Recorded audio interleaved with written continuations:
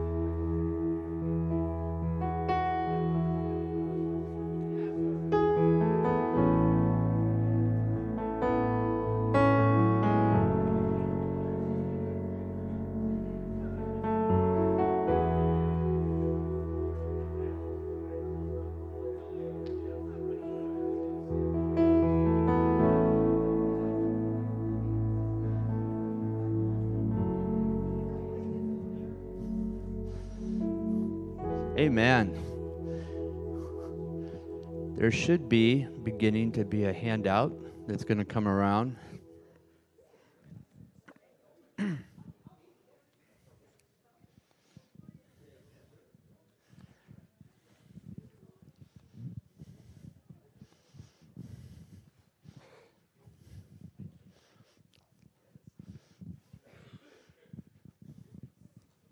So we started last week diving into Micah chapter 6, and we did part 1, and I'll recap that in a minute.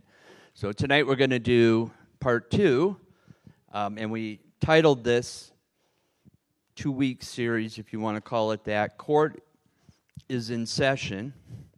Court is in Session.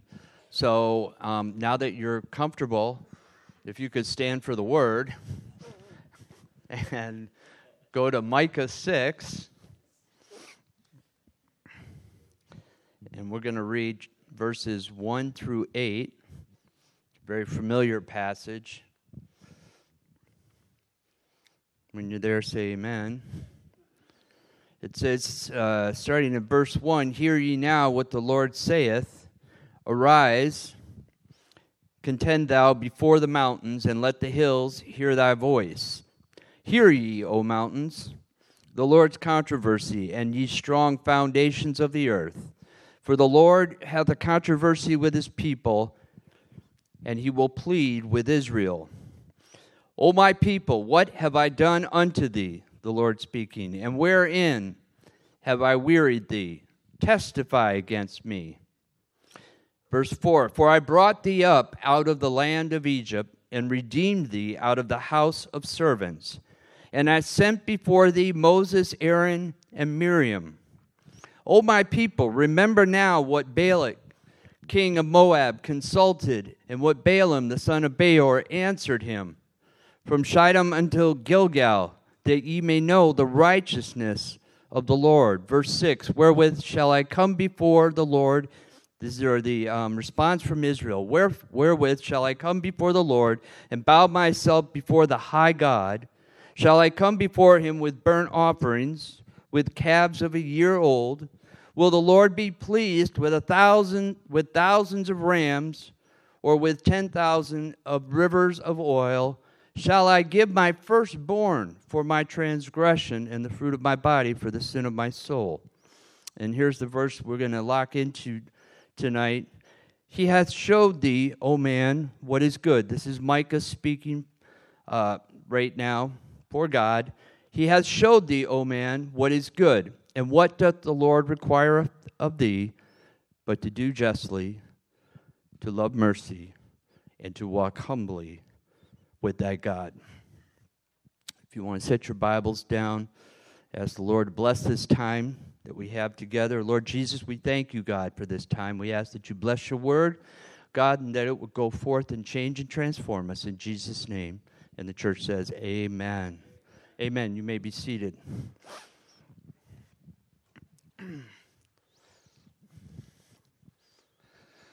Everyone's got a handout? All right.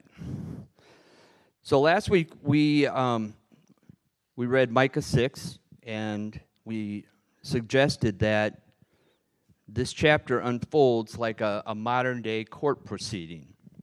And the events leading up to this case are as follows.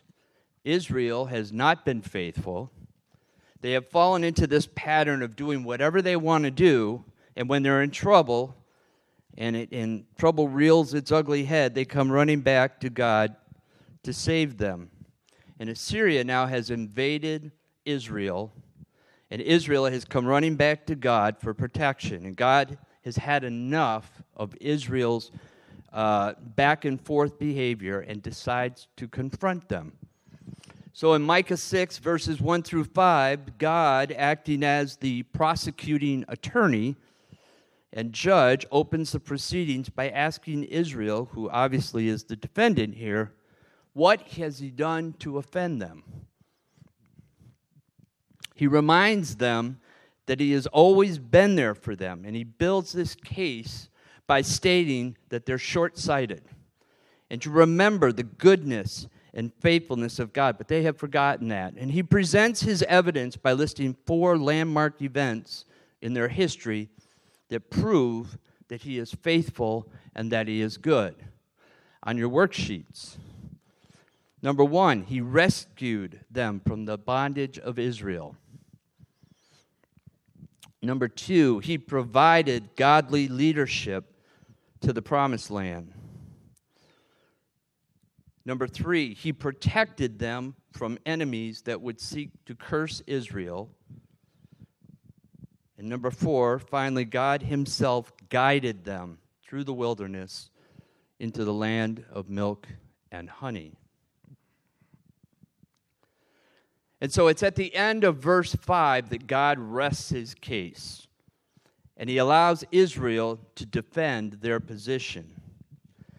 Israel, interestingly enough, not only defends her position, but points the finger back to God and goes on the offensive, which is never a good thing. So let's look at what happens in verses 6 through 7. We just read it. I'll read it again. Wherewith shall I come before the Lord and bow myself before the high God? Shall I come before him with burnt offerings, with calves of a year old?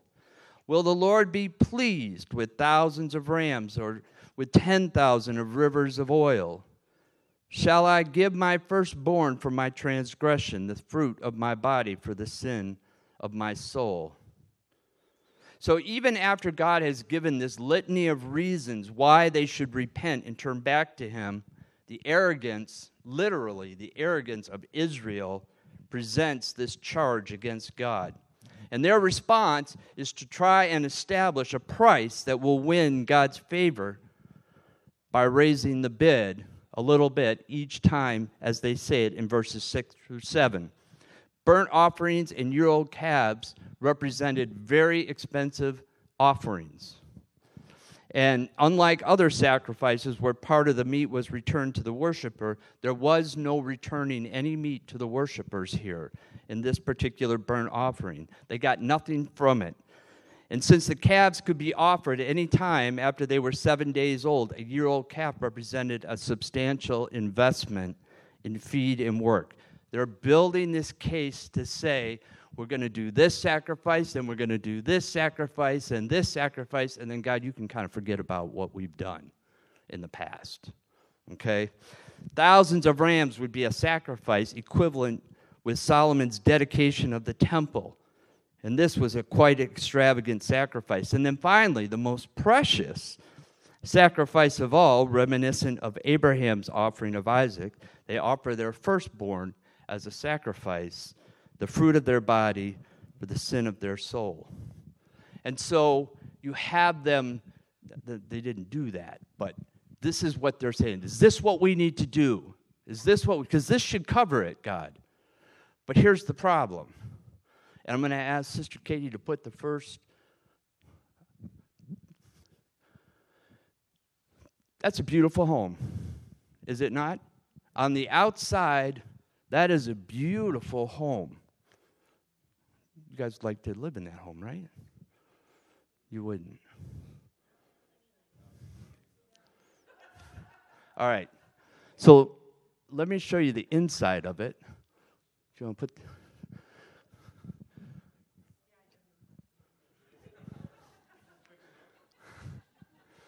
A little bit. So here's what's happening. This is why I'm showing you this. This is what's happening. Israel is saying, I'm going to do all this stuff on the outside when God's saying, I need the inside fixed. That's what's the disaster. Right? Outwardly, all of this appears very spiritual as they bow before the Lord and they're going to make these offerings and these sacrifices. But all they're trying to do is to hide their wicked heart. They seem to believe that their transgression and sin could be completely covered by the ritual of sacrifice without any appropriate adjustment in behavior. On your worksheets. In other words, they wanted God's mercy, and they would pay any price to get it as long as they didn't have to change their ways.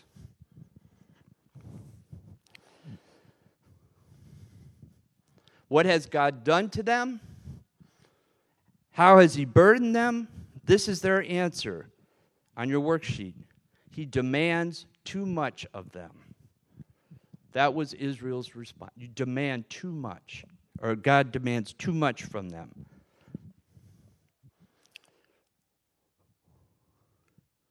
And this is always the way simple flesh approaches God.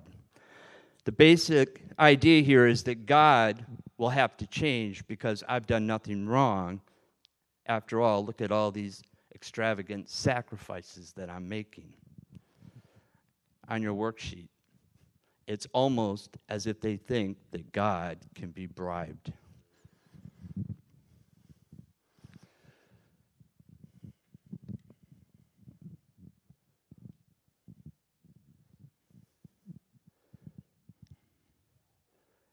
It's almost as if they think, how many times do we...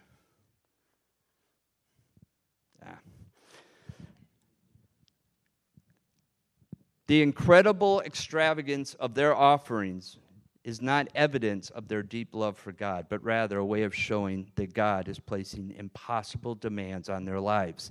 They are saying, look how much we're willing to do, and you also want me to change too? They were willing, on your worksheet, to give gifts, but not themselves. They offered more than what was required, thinking that if one sacrifice covered one sin, then 1,000 rams would surely cover all their wrongdoings. And I think this was quite the insult to the goodness of God. They are blind to the grace of God that had sustained them thus far. Further, they are blind to the mercy of God that is giving them a chance to repent. So we come to the last part, which is where Micah responds to Israel. And Micah says in verse 8, speaking to them, He has showed thee, O man, what is good.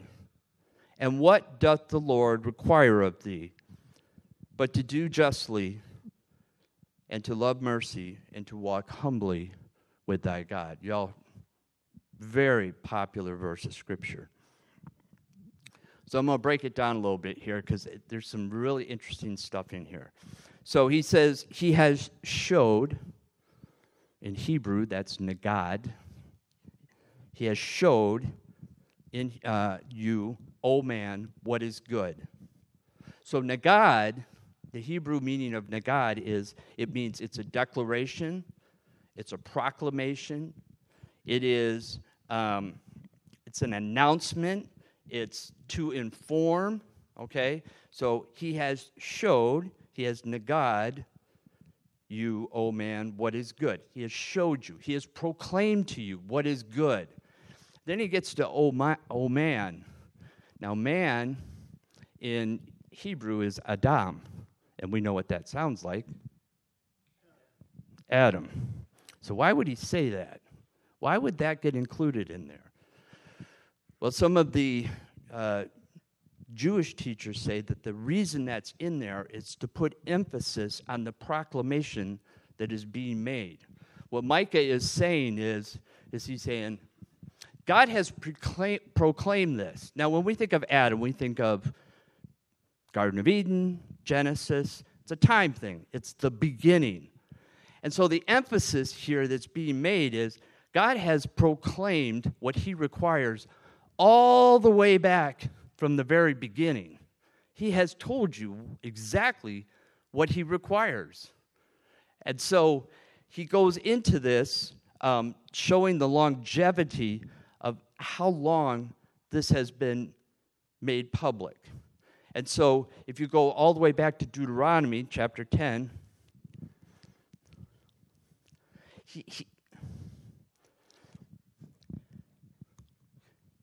this is not something that's been hidden from the people.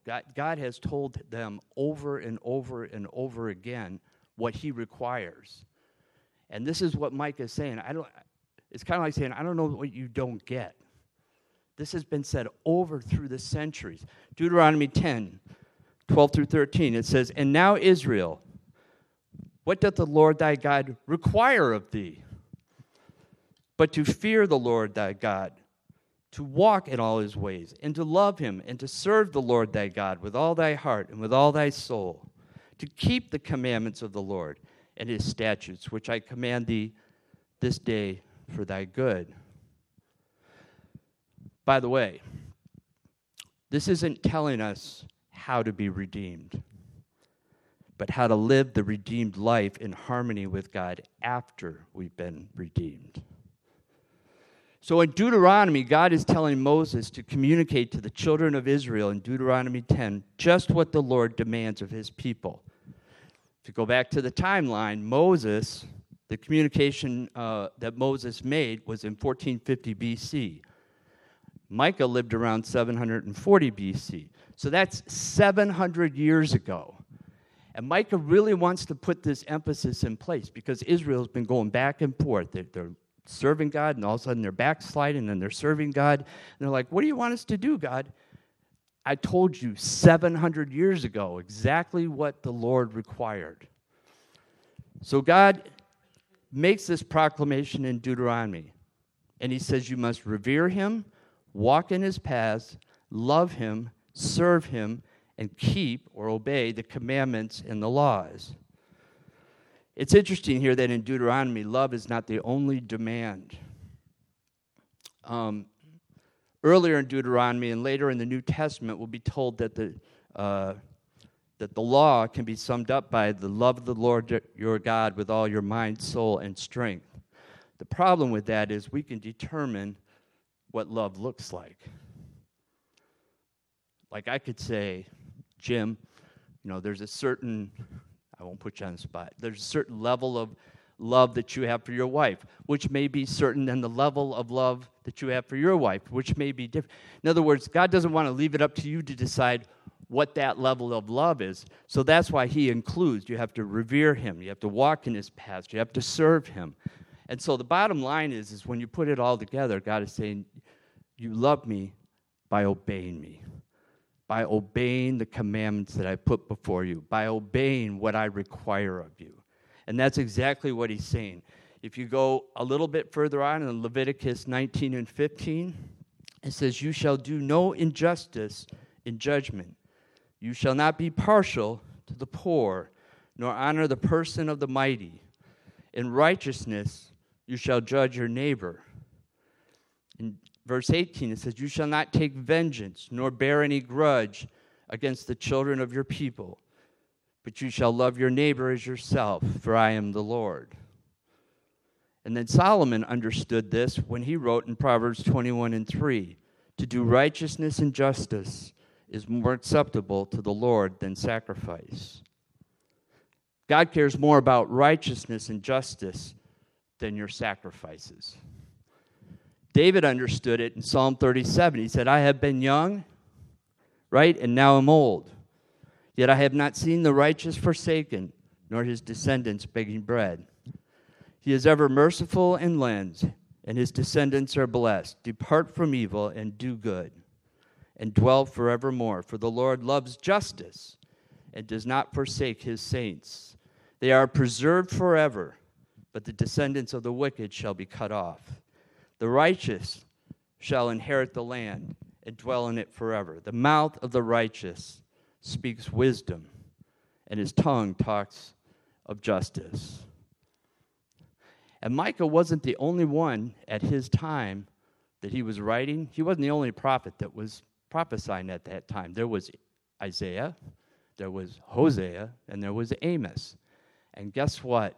They were all saying the same thing to Israel. In Isaiah 1:17, learn to do good, seek justice, rebuke the oppressor, defend the fatherless, plead for the widow.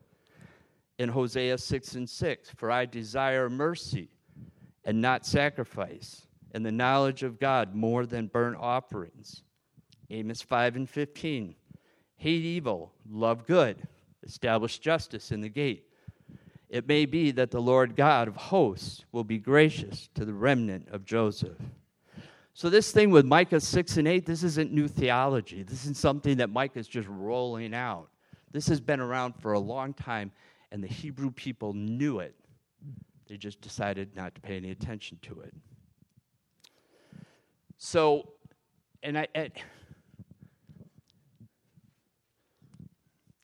it's kind of like parents that, how many times do you tell your kid not to do something? And they just keep doing it. I told you not to do it, and then they do it. I told you not to do it, but they keep doing it. It's that kind of thing. Micah is saying, look, I have told you over and over. You've heard it all the way back in Hebrew history.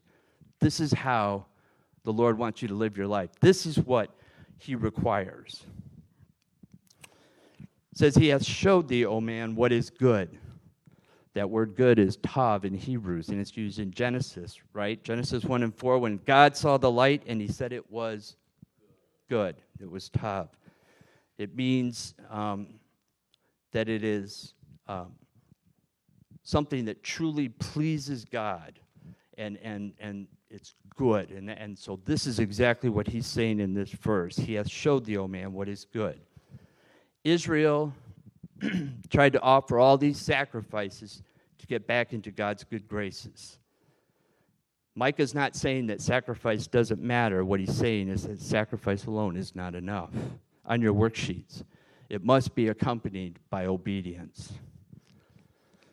It is not enough to give offerings to God. You must live on your worksheet, changed life.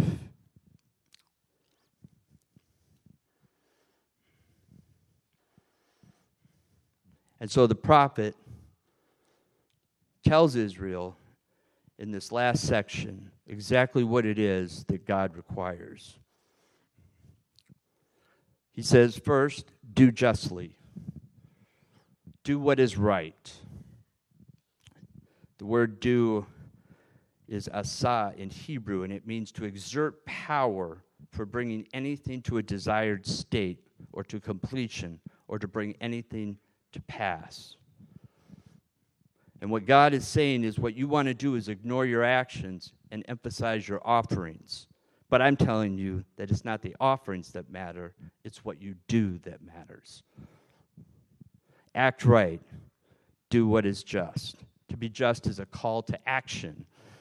Not to be silent or complacent when others, especially the vulnerable and those that have been abused and mistreated and in need, are scorned and exploited. It has both a negative connotation and a positive one. The not to do certain things and a command to do certain things. First of all, it prohibits bribery and theft and oppression and perjury and dishonesty, but it requires you to love your neighbors as yourself, to be socially responsible, to contribute to the welfare of others, and to help those in need. Do justly, to strengthen those that are weak, and to be a blessing to others. I think we do that very well here at Living Word Church. I think when people have needs, we reach out. We do the right thing. We get together with people. We talk with them. The pastor and bishop, they sat and counseled people. They take the time for those people that are in tough situations, marriages that are falling apart, kids that have backslidden. They sit down and they talk.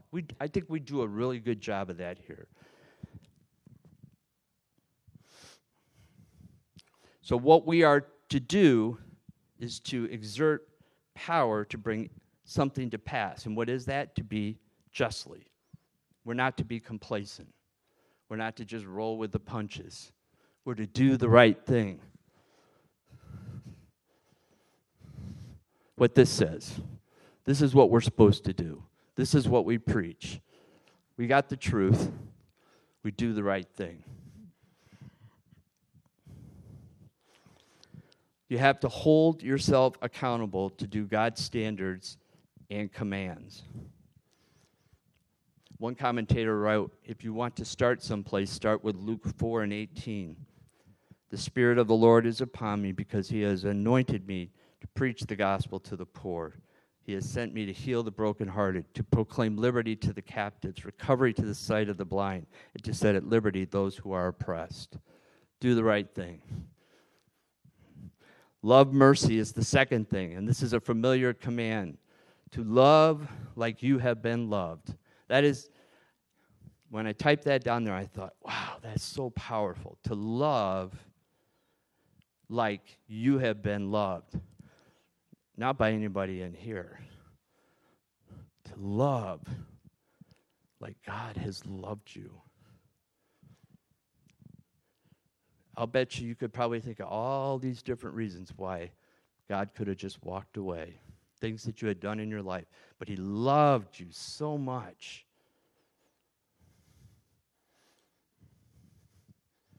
That he reached out for you and he didn't give up on you. Even when you wanted to walk away. To love like you have been loved. That puts love in a whole different context. That's like, right? It's bigger than me loving my dog. To love like you have been loved.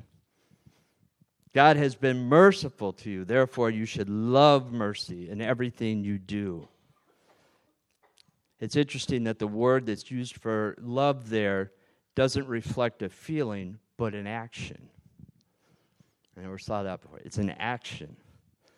Mercy obviously means kindness and extending favor to the lowly.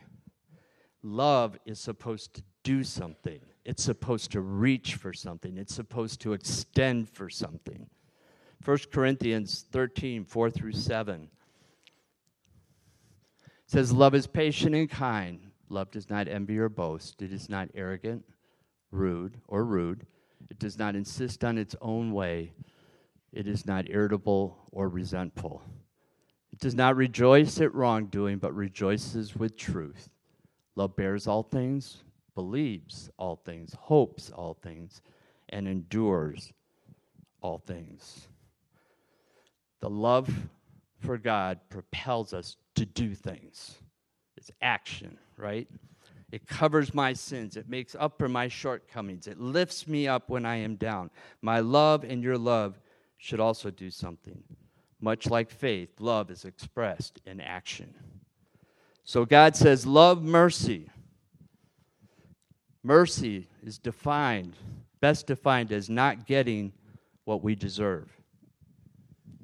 Not getting what we deserve. Whereas grace is getting what we don't deserve.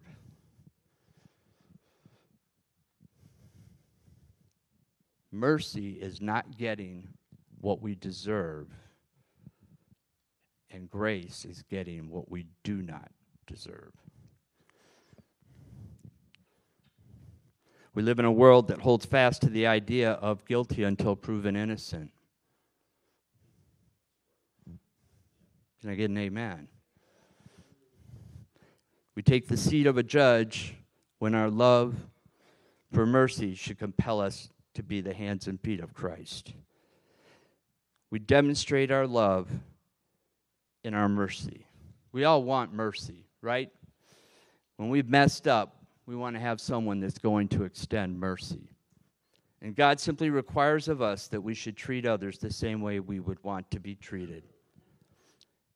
2,500 years after Micah wrote that God required mercy from his people, John wrote in 1 John 4, 7 and 8, "Beloved, let us love one another, for love is of God, and everyone who loves is born of God and knows God. He who does not know God, for God is love." Love mercy. The last thing is to walk humbly with your God. The Hebrews had drifted away from God and had become very self-centered and self-serving. And so Micah calls them to humility. He says, be humble. Means lowly, modest, submissive. Submit yourself to God. All your sacrifices are fine, but when you're finished at the altar, God says, come and walk with me. And when you walk with me, walk humbly. Walk humbly. We are called to do the same thing, and that is to walk with God. There's an old hymn. I had never heard of this before. You ever heard? It's an old hymn called Trust and Obey. Really? Like y'all know this? Okay. Now I don't feel so special. That was kind of cool. It says, when we walk with the Lord in the light of his word. You guys didn't think I was going to sing this, did you? No. I don't even know how it goes. I'm just going to say it. When we walk with the Lord in the light of his word, what a glory he sheds on our way. While we do his good will, he abides with us still, and with all who will trust and obey. It's all about obeying. It's about trusting him, obeying, and walking humbly under his guidance. Paul emphasized this idea of humbly walking with the Lord in Ephesians, like a lot in Ephesians. Ephesians 2 and 10, for we are his workmanship, created in Christ Jesus unto good works, which God hath before ordained that we should walk in them. Ephesians 4 and 1, I therefore, the prisoner of the Lord, beseech you that you walk worthy of the vocation wherewith ye are called. Ephesians 4 and 17, this I say therefore and testify in the Lord, that ye henceforth walk not as other Gentiles walk in the vanity of their mind. Ephesians 5 and 2, and walk in love, as Christ also hath loved us, and hath given himself for us, an offering and a sacrifice to God for a sweet-smelling savor.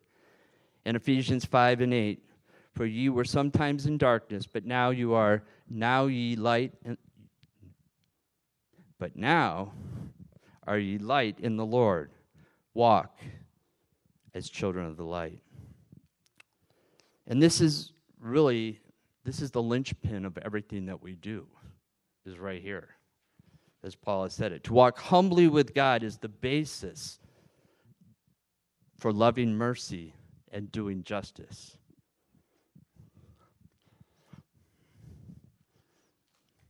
I'm going to say that again. To walk humbly with God is the basis, it's the foundation, it's the cornerstone for loving mercy and doing justice. Walking humbly with God. Cultivating our walk with God provides the power and passion for us to fully engage in loving mercy and doing justice. Our walk grounds everything that we do. So let me close with this. Micah's threefold description of what God requires is not meant to be taken as three separate things. It's not a checklist of things that God prefers over sacrifice. It represents the way, capital W, capital A, capital Y, the way, all ties right back to Jesus and how he lived his life, the way. It is the core of who we are and how we act. And the bottom line is your relationship with God is reflected in how you live, how you love, and how you walk.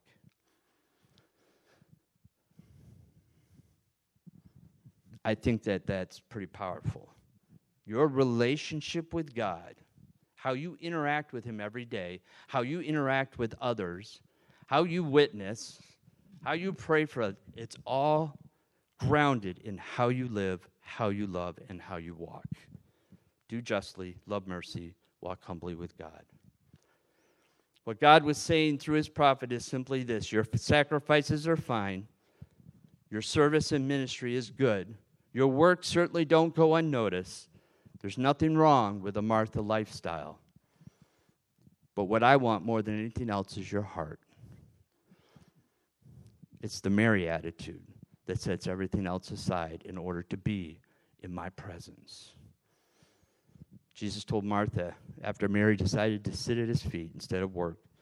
But the Lord said to her, "My dear Martha, you are worried and upset over all these details, and there is only one thing worth being concerned about, and Mary has discovered it, and it will not be taken away from her." She did the good thing. Another version says it was a good thing. There's that word tav again. It was a good thing. It was precious to the Lord. And that's what he wants from us. When you add it all up, this passage is all about character. It's not a suggestion. It's not a, oh, you can do this Monday, Wednesday, and Friday. Oh, you just have to do this on Wednesdays and Sundays. No, this is a requirement. This is what God requires of us. So keep your hands busy, doing justly. Keep your heart broken, loving mercy, and keep your head bowed, walking humbly. Amen? Let's pray. Jesus, I thank you, Lord, God, that you have visited us tonight. God, we live in a world that just tries to stir up all the different standards that people feel like that this is how they have to live, and this is what I have to do, and this is how I need to treat others. But God, your word clearly solidifies what you require of us, how we should live our life, how we should treat others. And so, God, I'm asking, God, for each person that's in the sound of my voice, God, that you would bear upon them the idea to do justly, to love mercy, and to walk humbly with you. We thank you for this time, Lord.